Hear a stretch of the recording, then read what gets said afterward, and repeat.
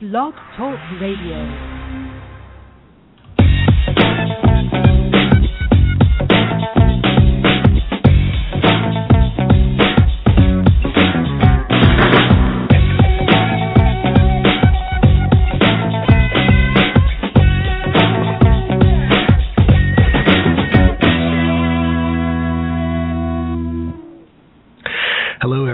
Welcome to the SUAS News Podcast. This is going to be another informative installment in a series of podcasts where we try and highlight the plethora of positive uses of unmanned technologies. And that encompasses the whole world. We're out there scouring the world looking for stories. I'm your host, Patrick Egan, and we have our consummate co-host online today, Comms Check Gene. Hey, Patrick, we're 5 by 5 on this end, so let's get to it. All right. Today's podcast title, we have our special guest is Steve Morris with MLB Company, and we're going to talk to him about some of his concepts about this the test center idea. I did want to talk a little bit about some current news stories. SUS News today, we the editorial staff, Gary and myself, came up with some endorsements for the AUVSI board of directors. There are a lot of good people on there. I know a lot of people on there. The uncontested slates, we kind of let that go. I think they're kind of self-explanatory, and I'd like to have endorsed kind of everybody, but I tried to keep the scope small, and so I would suggest that you go out there or go to the webpage and check that out. Also, last week we scooped the new the Global Hawk morphed into the Triton for Navy bands. We scooped that one. That was a good show last week. What do you think, Gene? Oh, it was probably one of the better ones from the legal standpoint and from the inside standpoint. I think there was a lot of information there, and I hope everyone found it as informative as I did, because it raised my eyebrows a couple of times. I would concur with that notion. I definitely thought there was a lot of gold in that one. Again, that's what we're trying to bring the community with this series of podcasts. I definitely, when I try and bring the guests on here and the people that I'm talking to, I want to bring forth some unvarnished concepts, candid conversations, get the newsmakers to let us know how they feel about the things that they're into, and that's the whole premise here. And I thought that one was a good one. Now, and I'm going to go back and I did want to talk about the NIST thing one more time, Steve, and I want to talk about that because I did ask Gene how it went, and Gene told me everything was great, which I knew it would be, but I'd like to get your perspective. So, Steve, maybe you could give us a little perspective on NIST. Okay, I don't know how much you guys discussed in the previous show, but NIST is a government organization that purchased 5 of our aircraft, and Gene is operating them for NIST. They're using them to study how wildfires burn and develop, primarily so that they can use this information to design better buildings, because quite often housing developments and structures are impinged on by fires that come from forests or, there's basically a fire out in the wild, and then it comes into a community and it starts burning things up. So they want to figure out how to better build buildings so that they can resist these fires and be more immune to it. So the goal is to use these aircraft is to just use them to study a very controlled burn and get data that will then calibrate numerical models that can then be used to model all kinds of fires digitally. So that's what these things are being used for, and the aircraft are carrying CloudCap TASE gimbal systems, the EOIR gimbals, and they're being used to measure the temperature at various parts of the fire, and then temperature and humidity and wind in the air above the fire. And at this point, Gene and NIST customers have been trained on how to operate the aircraft. All the hardware is working, and we've done probably 10 flight hours with many sorties, just keeping the airplanes in close range and just looking at hot spots on the ground, controlled hot spots, and in one case we looked at a controlled burn. So I think everything's going fine also. Well, as I told Gene last week, I had no doubts in my mind that it was going to be a success, knowing who's involved. For the benefit of the listening community, we can go back a little ways, Steve. I think the first time I met you was back in 2008 or maybe 7 at the Silicon Valley Chapter Symposium. That was at NASA Ames. Yeah, but I think we probably communicated through like the RC Group's UAV forum also, but I can't remember exactly. Yeah, it's been a little while. So most of these people I do know that we bring on here, and so just give the audience a little background. But what I would like you to do, Steve, if possible, is maybe you could kind of talk about yourself a little bit, explain who you are, your background, and how you got into this unmanned aircraft systems thing for the audience. Sure. So, like many people who build unmanned aircraft, I have a background in model airplanes. I'm one of those guys who built model airplanes from my very youngest age, probably age 4 or 5. I was building. Back in the 60s when I was born, you were allowed to have glue and razor blades when you were a kid. So I was building model airplanes back then and desperately wanting to get a radio-controlled airplane, which in those days cost hundreds of dollars for the simplest RC system, and it didn't do much very well. And so I had to wait many years until I could get a radio-controlled airplane. But my interest in this stems very strongly from my playing around with model airplanes and things that fly. So all of my education has been in engineering geared towards aerospace and aeronautical engineering. And throughout my undergraduate and graduate education, I often use model airplanes to do experiments and to supplement my research. When I was a graduate student at Stanford in the 80s, I started MLB because we were, back then I was one of the first people to put a microcomputer in a small airplane for stability and control research purposes. So in 1987, a friend of mine and I built a highly unstable tailless aircraft that used a microcomputer, and we successfully achieved stable flight with an airplane that was extremely unstable and had no tail surface, just trailing edge flaps. And some people in the defense industry caught wind of that and asked to purchase the flight computer that we had built, and that's how I started MLB, was selling flight computers to people building unusual test beds for primarily stability and control work. Now, in the late 90s, we started to have a proliferation of small GPS units, small CCD cameras, and it occurred to me at that time that it was very ripe to build a small, fully autonomous unmanned aircraft. And so in 97, I started working on our first product, which was like a 1.5-meter wingspan airplane that would fly fully autonomous and deliver georeferenced imagery. And we started selling that in 1999. We started selling the first of the BAT series of airplanes. And I just need to make it clear that MLB and BAT, we have nothing to do with baseball.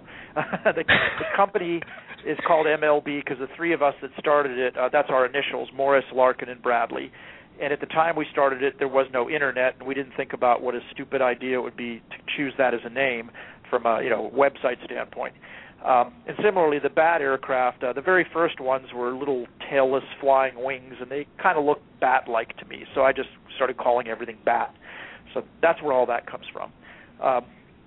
Since the late 90s, the products have morphed into more capable airplanes. Our Super BAT aircraft can fly for 10 hours and carries a cloud cap autopilot and gimbal system and has its own launcher. And we're also working on a vertical takeoff and landing design, the VBAT, which the purpose of that airplane is to have long endurance, in the 5 to 10 hour range, and also eliminate the need for all of the launch and landing infrastructure. So the VBAT, because it's a tail sitter, it's a vertical takeoff airplane, you don't need a catapult or a runway. You can literally launch and recover it from an area the size of a parking space for a small car. And we think that's going to be revolutionary to how people operate these small UAV systems. So anyway, right now MLB is, we're still a small company of less than 10 people, and we're located in Santa Clara, California.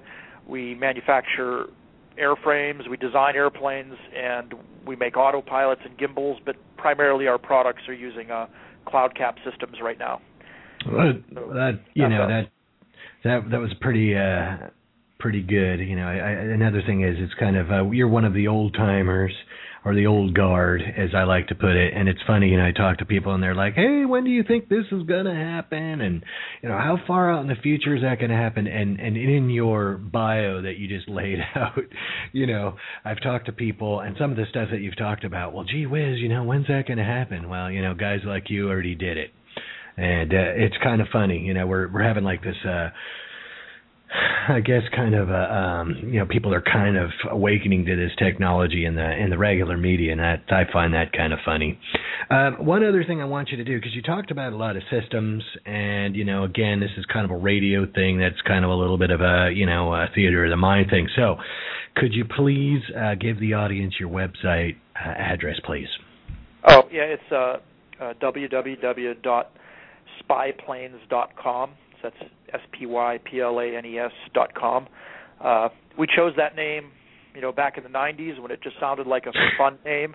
I guess some people think it has a more nasty connotation, but we don't spy on anyone. The purpose of my company is airborne access to information, and I see unmanned aircraft as a very valuable tool for getting your eyeballs into the sky so that you can see things that you would not have otherwise seen. And when I say you, I mean everyone from people trying to save lives to people trying to conduct their business to people who want to just know how to plan their day because they don't know how the traffic is on the highway.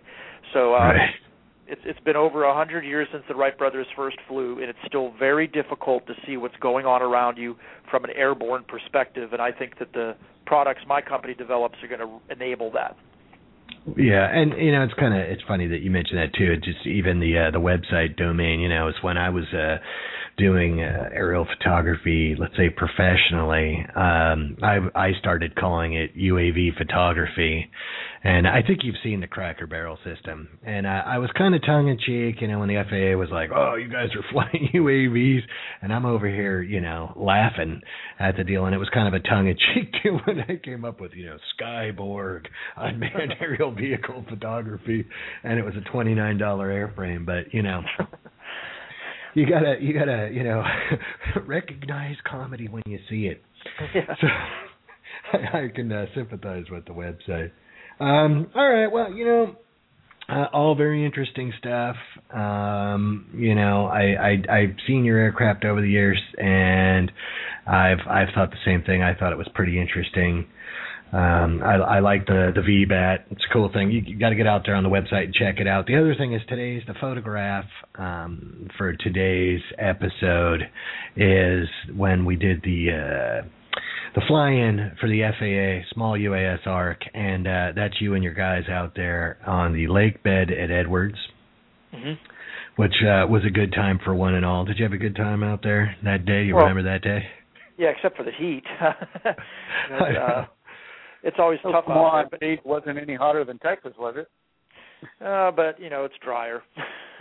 It is drier, but, people used to laugh at Edwards, and I've got buddies over at NASA, and they're like, anytime anybody's going out to Edwards in the summer, the advice is bring a hat, But after being in Yuma, Stan, for a summer, Edwards and Palmdale, man, that's like a Shangri-La out there. At least civilization's within an hour's drive. Yeah, Arizona is definitely the hot spot here. Exactly. So, it's pretty interesting. We had a good time with that. Okay, well, I want to jump right into, I was telling people that we had that meeting, the AUVSI Silicon Valley chapter meeting, which the next one, and I hope you're there, Steve, we're going to do the blimp hangar tour, and we're going to tour the Zeppelin NT out there as guests of Airship Ventures, and that ought to be fun. I'll be there. All right. Well, I count on it. But we'd sidebarred after that meeting, and I was asking about the test centers. And, I've been going round and round with this test center, and I had actually discussed some other efforts with people this morning about it. And people are all over the map with this, and then they're like, yeah, we're getting all this small business involved in this, And I'm like, really? Well, who's small? I like to try and package that and find out what people are thinking by small. So I've been involved in the Arizona effort to get the test center going. I'd been kind of talking to the people in Texas and whatnot. But what I want from you is the small guy's perspective to what it would take if, just say, they're going to open this test center, and what would it take for you and your company to move to, Moose, Hat, Wisconsin, or whatever. Maybe you could fill us in on what you would need as a small business guy. It has to be the ultimate inconvenience. So right now the attitude with test centers is they sort of know that the customers out there are big aerospace defense contractors that have a lot of money, and a lot of the test center people who are scrambling for test center status are seeing it as a way to bring in more government money. And there's nothing wrong with that. It's just that the way the government money flows these days is it gets handed down to special interest groups, large organizations. It isn't, the government doesn't have a definitive program like in the 50s and 60s when they wanted to encourage education in aerospace amongst school and college students, where they were pouring money into everything to foster an aerospace industry. We don't have something like that now. Right now, it's all trickle down. Money flows to the biggest entities, and hopefully it will end up maybe through a donation making it into a university or employing more engineers. The problem with that is that when state governments want these centers of excellence, they want to get some of that money, and it can only now come from a Northrop Grumman or a Lockheed. It can't easily come directly from the federal government. And because of that, a small business guy like me inadvertently gets categorized as potentially a Lockheed or a Northrop Grumman or a Boeing, and they think, okay, we're going to charge everybody a lot of money to use this test center, and that's how the state will be happy, and the money, of course, will ultimately come from the taxpayers and the government. But small business guys like me don't have that kind of money. And so for the ultimate inconvenience, I need a test center that is funded or set up in such a way so that it's funded by the government, and I, as a small business guy, get invited to use it to foster the growth of small business and this industry in this country. And that's kind of an attitude shift. Right now we don't have anything that I've seen from the national government level that wants to grow small UAV commercial companies. It's a neglected area, but it's such an important area for the future of our country and for this industry. Right now it's all defense-centric, and a lot of that is, as you've been alluding to, is how the media has been handling it and how our national organizations have failed to manipulate the media to change that impression. Because, to be honest, the money has been flowing for the last decade all through the defense sector, and everyone just ignores the potential of the commercial sector. Well, when I got into this, it was nothing but commercial. We targeted specifically the model airplane-sized UAV because model airplanes were operating essentially unregulated, and that opened up a huge commercial opportunity that could, in terms of economic power, dwarf the whole defense operation and employ many more people and have a much greater impact on society, certainly a much more positive impact. The government institutions haven't embraced this yet. They're still out of fear for things that have not been properly categorized in terms of their risk from an analytic level. We're just acting as though any bad thing that might happen with an unmanned aircraft is entirely unacceptable, and we haven't put any rational risk assessment on it. So because of all this, we have a dwindling commercial sector here, whereas in other countries that have slightly more liberal regulation, or in some cases no regulation at all of UAS, they're growing like gangbusters in the commercial area. And furthermore, we're cut off from selling to those countries because of our export regulations, which treat all UAVs as missile technology. So in the United States, we're fairly backwards thinking at the moment. It reminds me a lot of what happened after the Wright brothers invented the airplane. It's slightly different parallel, but similar in that the Wright brothers, got into a big patent war with Curtiss, and the government, the whole bureaucracy of all of that stifled the innovation and growth of the aircraft industry until after World War I, when we realized that everybody in Europe now had better airplanes because they had just gotten on with things and started making them. We're going to find that out in the commercial sector. It's going to be a sad day when we're actually importing all of our UAVs from other countries. And even in the military world, we still kind of do that. We still buy a lot of Israeli aircraft. Right. We need a healthier UAV industry in the U.S. It's a big job growth area. It fits in with education perfectly. It's a perfect STEM, science, technology, engineering, math activity. It is a perfect outlet for people who have an interest in computers and in mechanical robotic systems, because flying robots are some of the coolest thing around. But yet all the talk you hear is out of fear because, admittedly, many of these airplanes that are in use right now carry missiles, and that's how people think of them. They don't think of them as being yet another way to see what's going on around us and to help people, another eyeball that does useful things for you. So right. That's the beginning of my rant on that. Well, I want to give you more time because, you are, I know you're this choir over here, you probably didn't hear it, but the frustration, I had to turn the mic off and scream because, everything that you're talking about resonates with me. I mean, the STEM thing, the COTS technology, people buying stuff from overseas. I have a little joke that I like Chinese food and I want to eat their lunch before they eat our lunch, and the other thing is I know that Gene's probably over there biting his lips. I'm going to let Gene add some comments to what you had to say. Gene, do you have anything to say on this subject? I was doing exactly what you were doing, Patrick. Steve and I have talked about this at great length, and you're right. The double standards and the favoritisms and the privilege is becoming very apparent. And it is extremely difficult for a small manufacturer of UA to go out, especially with ITAR regulations in place where you can't take your material outside the United States and actually utilize it. It's so restrictive in it. And we even tried to approach the ombudsman, if you'll recall, Patrick, and we felt like there was an obstruction of commerce there. And we couldn't even get past that stage to try to demonstrate how restrictive it was and how they really were strangling an industry that, as they have stated, as the NGO or the accounting office has said, is going to be a $27 billion a year industry. Yeah, it's just none of it's here. Unfortunately, none of it is here. It's all going to be in China and the Pac Rim.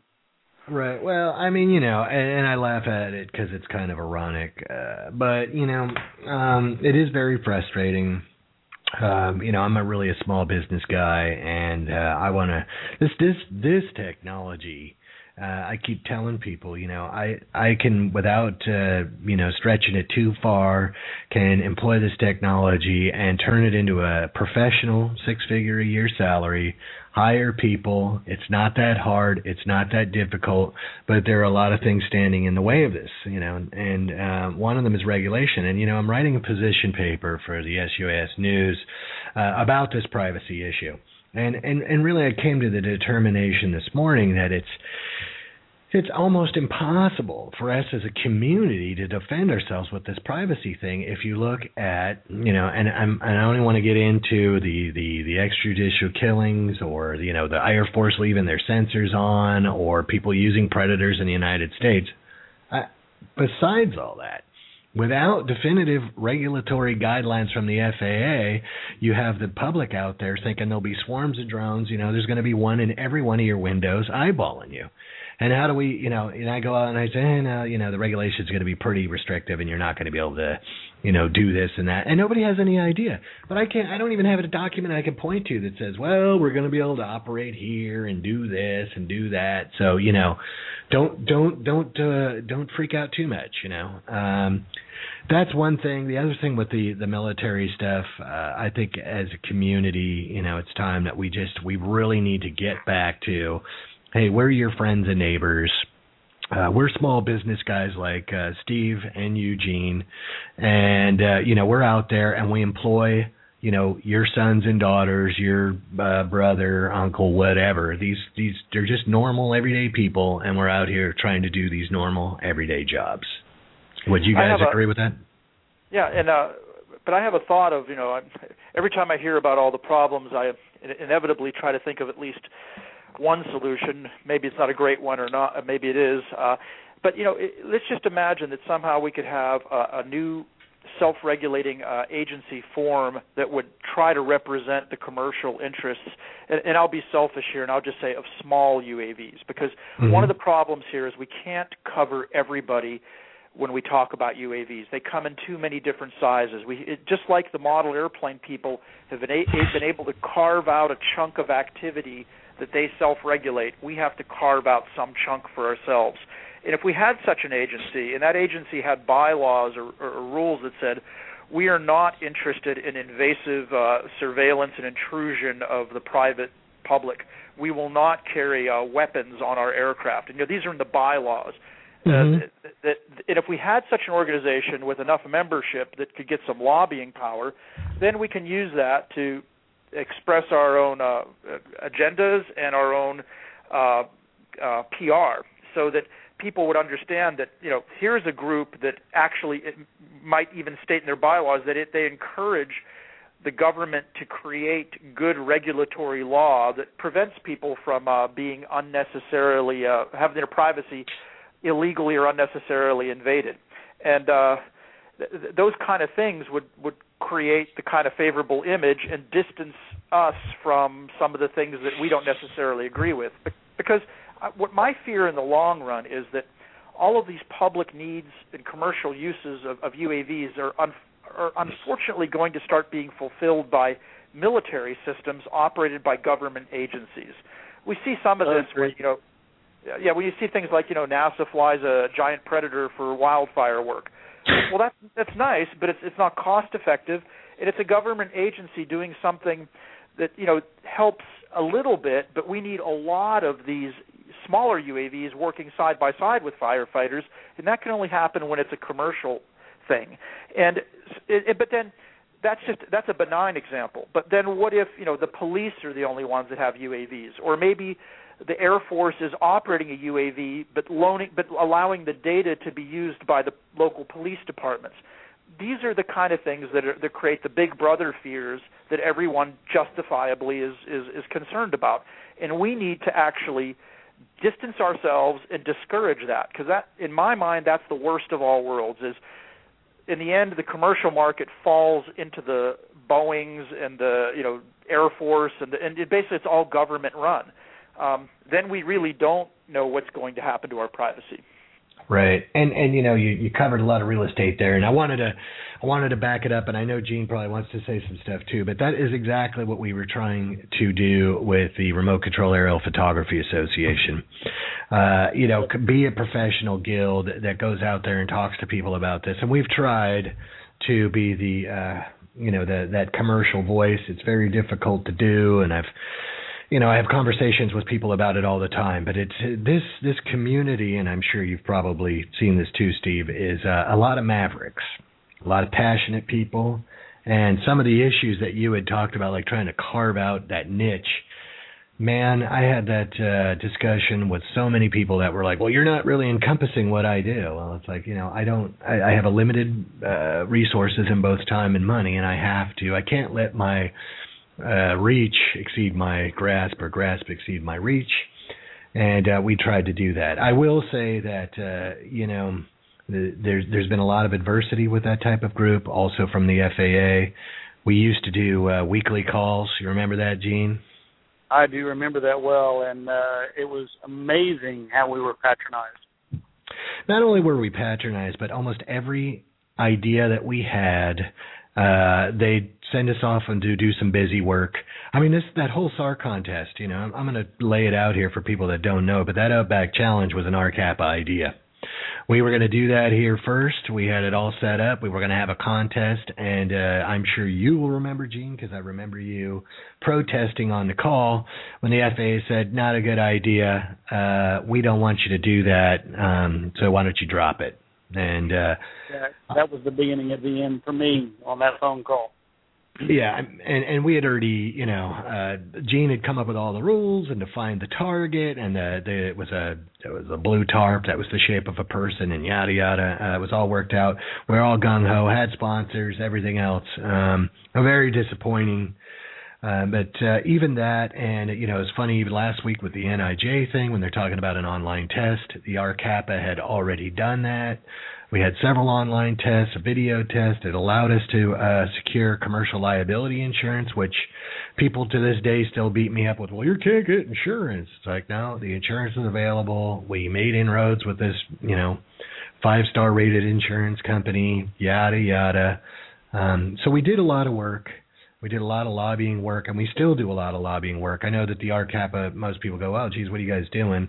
I try and write about it. I can't telegraph everything that I do, but I'm still very active in the federal political circles with, contacting the FAA. And my local House member here has actually written a letter to the FAA acting administrator on the behalf of RCAPA to get small business a voice on the current SUAS ARC, which, I don't know if you've been following that one, Steve, but that one to me, where you don't have any small business representation on an ARC where, in the charter it talks about resolving questions from the last ARC. I smell a big fat rat. Do you have any comments about that? Well, early on I was approached by some of these ARC committees to serve on them, but once again, I as a small business, I didn't have time to donate to this, and it was interfacing with a government bureaucracy, so there would be a lot of time and effort spent. So naturally, the only people who can contribute, bodies to that are going to be other big agencies, and so you're just by the fundamental nature of how it's set up, you're not going to get people like me heavily involved in it. And so that's one of these things where if we'd had this mythical national organization in place early on, it could have pushed against or helped influence an ARC type committee. But it's a chicken and the egg thing, and the regulations are going to come down probably sooner rather than later. I mean, sooner than a large, well-attended independent organization would occur. So, in the end, I just had this. I'm in the sit back and wait and see. It's something I can't affect, and as an individual, and it's frustrating. That's all I can say. I don't really know what else to do. What I really would like is on this mythical national organization that votes for self-regulation of a small class of UAVs, I'd like that organization to try to grab as much real estate as it can. I respect and admire what RCAPA has done, but I want something bigger. I want something that represents, for example, anybody who flies something under 100 pounds, kind of like what the model airplane guys have done.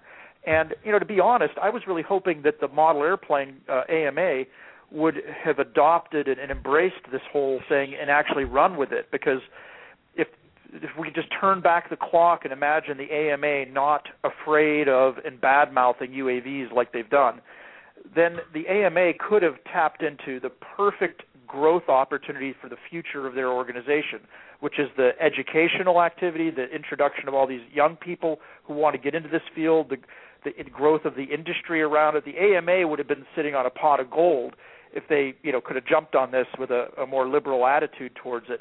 And they have a background of many years of self-regulation of aircraft under a certain size limit. For historical reasons, they went a different direction and actually tried to divorce themselves from UAVs, and that sort of came around to bite them in the end, I would say.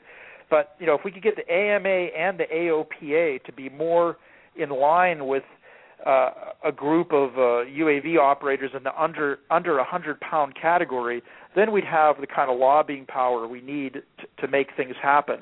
Otherwise, we have to create the organization from scratch. And right. Anyway, that's just a thought on a possible plan of attack. That's all. Well, and this is what we need. We need thoughts. You're an engineer. You want to solve problems, and that's kind of that's a good thing. I will say, I do want to say that too.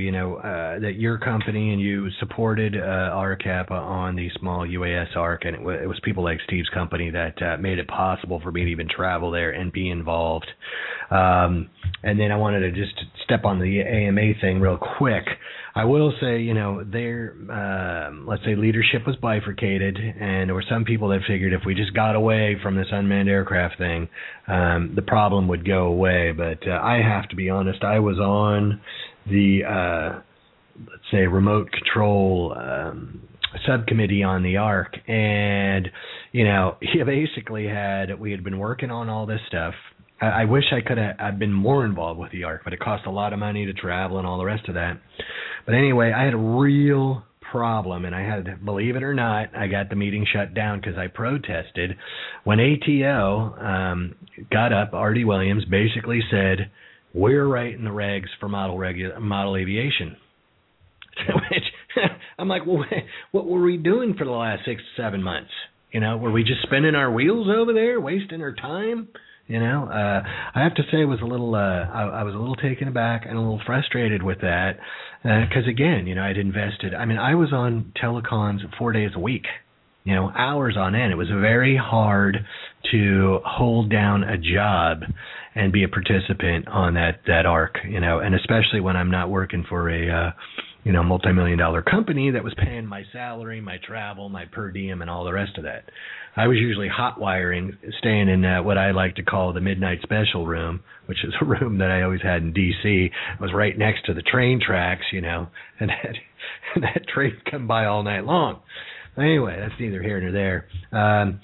But those are the types of things that we were up against in the ARC. And then, Gene, I want to let you jump in here. You got any views on that one? Well, we've tried to participate as much as we possibly could and contribute as much as we possibly could, and I think there's still room for that. I haven't given up on it completely. Steve hit the nail on the head when he says we need to carve out a very small portion of it, and small is the operative word, that we need to look at small unmanned aircraft. And that's something that our CAPA and the folks, the board members there, tried to focus on as well. I still think that's a viable way to approach this. And I think if we show them what a small UA is capable of in the positive sense, in terms of fire suppression, mitigation, risk mitigation, search and rescue, and that sort of thing, even the ACLU agrees that there are times when those tools are best used. And we need to leverage that kind of information to keep our momentum going. Right. Well, the only other issue that I have with that is, let's say this airspace integration thing is definitely very large and varied. And I'm going to have to tell you that from my perspective and interfacing with the, let's say, different iterations of the UAPO office, the airspace integration thing has not been a two-way street. It's all been one way. We remember the RCAPA guidelines that, Mel and Ira basically were really the heavy lifters on that one, and how you could implement this program today, a group, a community-based organization that was going to self-regulate, had their own guidelines that you would subscribe to and whatever else. And, the FAA was telling us, yeah, this looks great. Man, that sounds great. Let's see the online test. Man, that is a great idea. Give them this information. Oh, you know what you need to do? You need to go work with the RTCA. And that was another situation like the ARC. It cost, $2,000 or $3,000 to go to these meetings. And, you would go to this meeting, and the next thing you know, the dude from ALPA is the chairperson for the small UAS or small UAS part of this. And I'm like, oh, okay, he's qualified. That's like me getting on an ARC for Part 121 aircraft, and I'm like, well, my experience is I've eaten peanuts and coach, And everybody gets a little chuckle out of that one, but it's true. It's like, this guy, he's got no experience. They don't have anyone. I mean, it's maddening. And I will say, Tad McGear, right, Steve? Yep, I worked with him at Aurora, and he was at school a few years ahead of me. Well, Tad, engineer too, and Tad's up there giving physics lessons to the people. I thought it was great myself. I found it very interesting, to the rest of the ARC, and we did not have engineers on the ARC. The only real other engineer on there was Fred Marks from AMA Direct. And these guys are talking about fault trees and, where to start with the reliability and safety and the numbers and everything else. And the rest of the crowd was just glazed over, man. Didn't have any idea what they were talking about. And then, along those lines, if we could get those organizations to listen to some technical discussion on the whole matter, the sticking point for us is the sense and avoid or see and avoid issue. And I think the FAA is really not thought about this in a way that makes a lot of sense for the whole range of UAVs that might operate. When you look at the smaller aircraft, which are most impacted by not having a low-cost, lightweight sense and avoid system, and you look at, let's just imagine that we had such a system right now. Well, you're flying along in the airspace, and then in theory, the small UAV always senses and avoids the manned aircraft. But I would bet that if you did a test, you'd find out that the manned aircraft almost never can see the small UAV and never actually has any skin in the game and sense and avoid because he can't see the threat. It's too small. Mm-hmm. And given the speed differences, by the time he's on it, he can't do anything anyway. And if you turn back the clock to right now and you can say, look, the entire burden of sense and avoid falls to the UAV, not to the manned aircraft operator. It would be smarter if we did something that made it an even playing field. And I would like to, suggest things like, what if I flew with something that made my aircraft extremely visible, whether it's a low-cost LED strobe system or, low-cost meaning like $500, but it just makes the thing look really bright and everyone can see it. Or I tow a 100-foot Mylar streamer behind my aircraft. If it went the other way, would there be some way that the FAA might say, okay, for the kind of work you're doing down at low altitude with these smaller aircraft, you're visible enough that maybe we'll just let you fly without any other sense and avoid system, and we'll put the burden on the guy in the airplane to miss you, like they do with balloons. Now, I know that seems a bit egregiously arrogant to think that an unmanned system would have some kind of a right-of-way over manned, but from a pure safety standpoint, the biggest problem right now is that small airplanes are just not visible. And we're waiting for this silver bullet to be developed, this magical electronic system that's going to allow us to avoid them. But it's very lopsided in its burden. It would all be simpler if everybody would agree to carry an ADS-B system, but we know AOPA is lobbying against that for, people don't want to spend $1,000 to save their lives. So it's complicated, but we just have no voice in this, and all the burden is falling on us because we have no voice. That's the upshot of all the lack of technical discussion has resulted in all of the burden falling on the UAV operator, and that's the other sticking point in this. And I agree with that. And you know what? I just had a conversation with people at MITRE about ADS-B, and we're almost at a time where we've hit the 2-minute warning here. But I am a proponent of the ADS-B thing. The infrastructure will be coming online here in 2013. And also, it will be available on commercial platforms like the iPad and whatever else. And I'm going to suggest that ADS-B be the mandate's 2020. The mandate for getting a UAS into the NASA is 2015. And I think we should close that gap. And I also believe that this ADS-B might be a tool for the public. They could go out and buy this system and know what's flying around their house or place or business, and it would empower the public to, let's say, safeguard their own privacy. And if I wanted to go out in the yard and, sunbathe naked or whatever, I'd be able to check this device out and see if anyone's flying around my house. That's all we can do about that one right now because we are going to run out of time. Again, these conversations, sometimes I wonder, wow, is 25 or 45 minutes going to be too long? And we always seem to run long on these deals and run out of time. Steve, I want to say thanks again for coming on. I look forward to seeing you on the 12th. And again, the conversation was very informative. Thanks for having me. It was great. Hey, no problem. Gene, we had to tolerate you again. No, I'm teasing. I'll try to keep a little quieter next time. Okay.